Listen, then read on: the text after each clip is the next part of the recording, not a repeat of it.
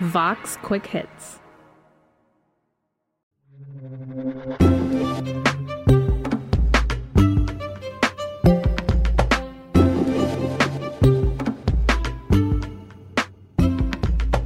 Lizzo, you cover Congress for Vox. The last time we spoke to you, it was like a Friday. The Senate just had this all-night vote-a-rama, and a big part of that vote-a-rama was stimulus spending and getting some votes on the record about stimulus spending. What has been happening to the COVID-19 relief bill since then? The House has actually gone ahead and written the bill itself, and they're expected to pass it this week. And then it heads over to the Senate where things get a little more complicated. I bet they do. What's in the House package? It has a lot of what we've talked about this whole time. They basically worked out the details of specific stimulus measures. So there are $1,400 stimulus checks for people who make $75,000 a year or less. There's an additional $400 per week in unemployment insurance that's expected to go through the end of August. And there's additional money to help rescue restaurants and to help reopen schools. The $15 minimum wage thus far has made it in the bill as well. And that's one of the areas that's poised to be more debatable in the Senate. Okay, now help me understand something, Lee. $1,400 stimulus checks is like $600 less than what Biden was promising on the campaign trail, right? The big number was $2,000 stimulus checks. I didn't remember that wrong? By electing John and the Reverend, you can make an immediate difference in your own lives, the lives of the people all across this country, because their election will put an end to the block in Washington on that $2,000 stimulus check. That money that will go out the door immediately to help people who are in real trouble. Yes, there's been a lot of confusion about that and a lot of concern, particularly from progressives, that Democrats basically reneged on the promise that they made people. The logic behind this is a little bit of a technicality, but what Democrats have said is they already gave folks a $600 stimulus check in the previous package. Keep the commitment of $2,000. $600 has already gone out.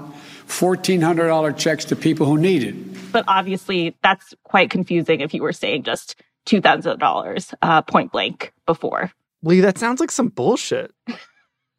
It definitely seems like a way to kind of work around how they've approached this issue. Is that going to be a bad look for them that they're like already in the very first thing they do, potentially breaking promises? It's definitely not a good look, but I do think their openness to pushing forward a more generous relief package overall does help assuage a little bit of that blowback. And how is this one more generous? It's more expansive in that it's just covering a ton of areas that have been missed before. So we've talked about state and local aid, and we've just talked about the length of how long these programs will go for. So the extension of unemployment insurance for several more months, as well as the addition of a child tax credit, are all areas that are seen as more open and expansive than what's been proposed in the past. And what's the most contentious since they're doing things that haven't been done before? The stimulus checks have been contentious in a different way in that there's been a bit of debate over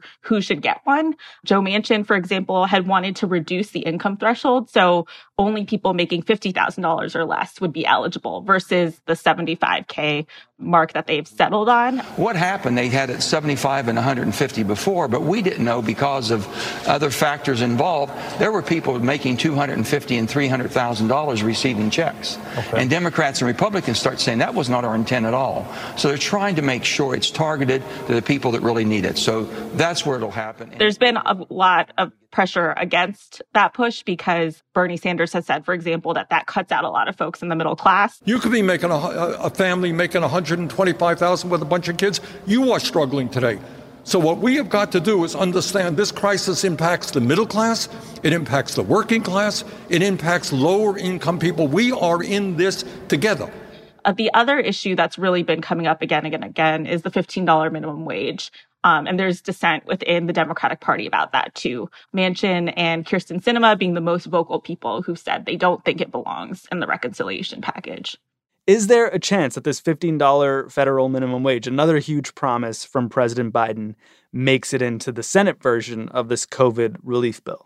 A lot of that depends on a process that's playing out this week that's actually has a great name, much like Vote-A-Rama. It's called a bird bath. A bird bath? Yes.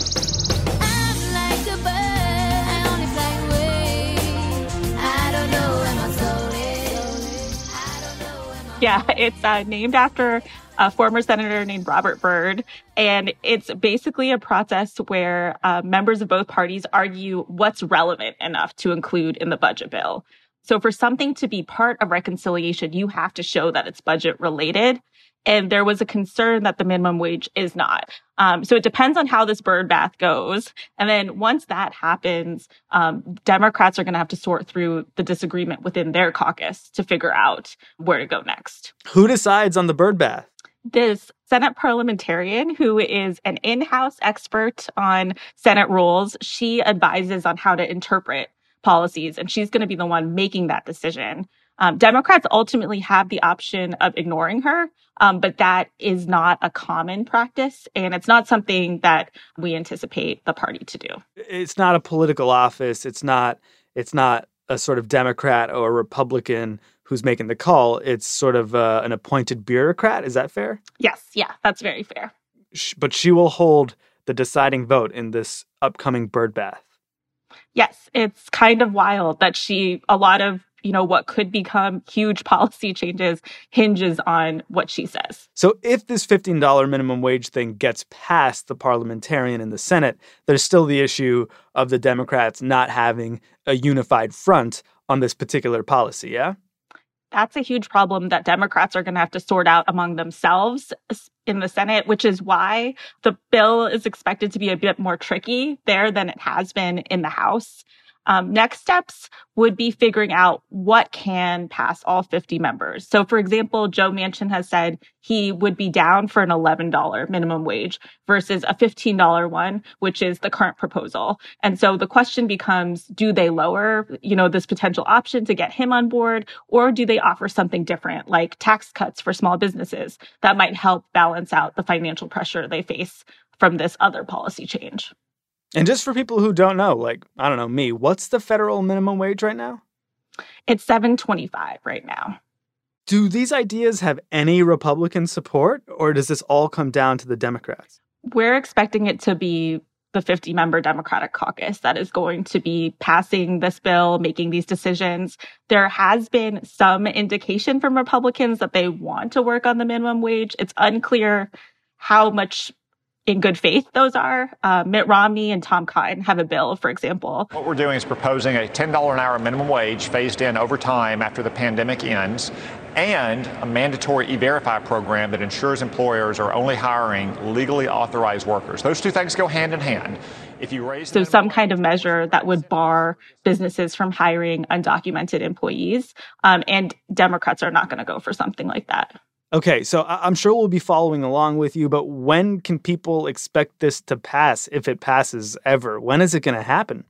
March 14th is the big deadline everyone is looking at, because that's when the current enhanced unemployment insurance expires, and Democrats are racing to get things done before then. And honestly, depending on how weighed down they get with their internal disagreements, it's very possible that they could make it by then. Okay, well, we'll have you back to talk about it when it happens, Lee. Thanks so much. Thanks, guys.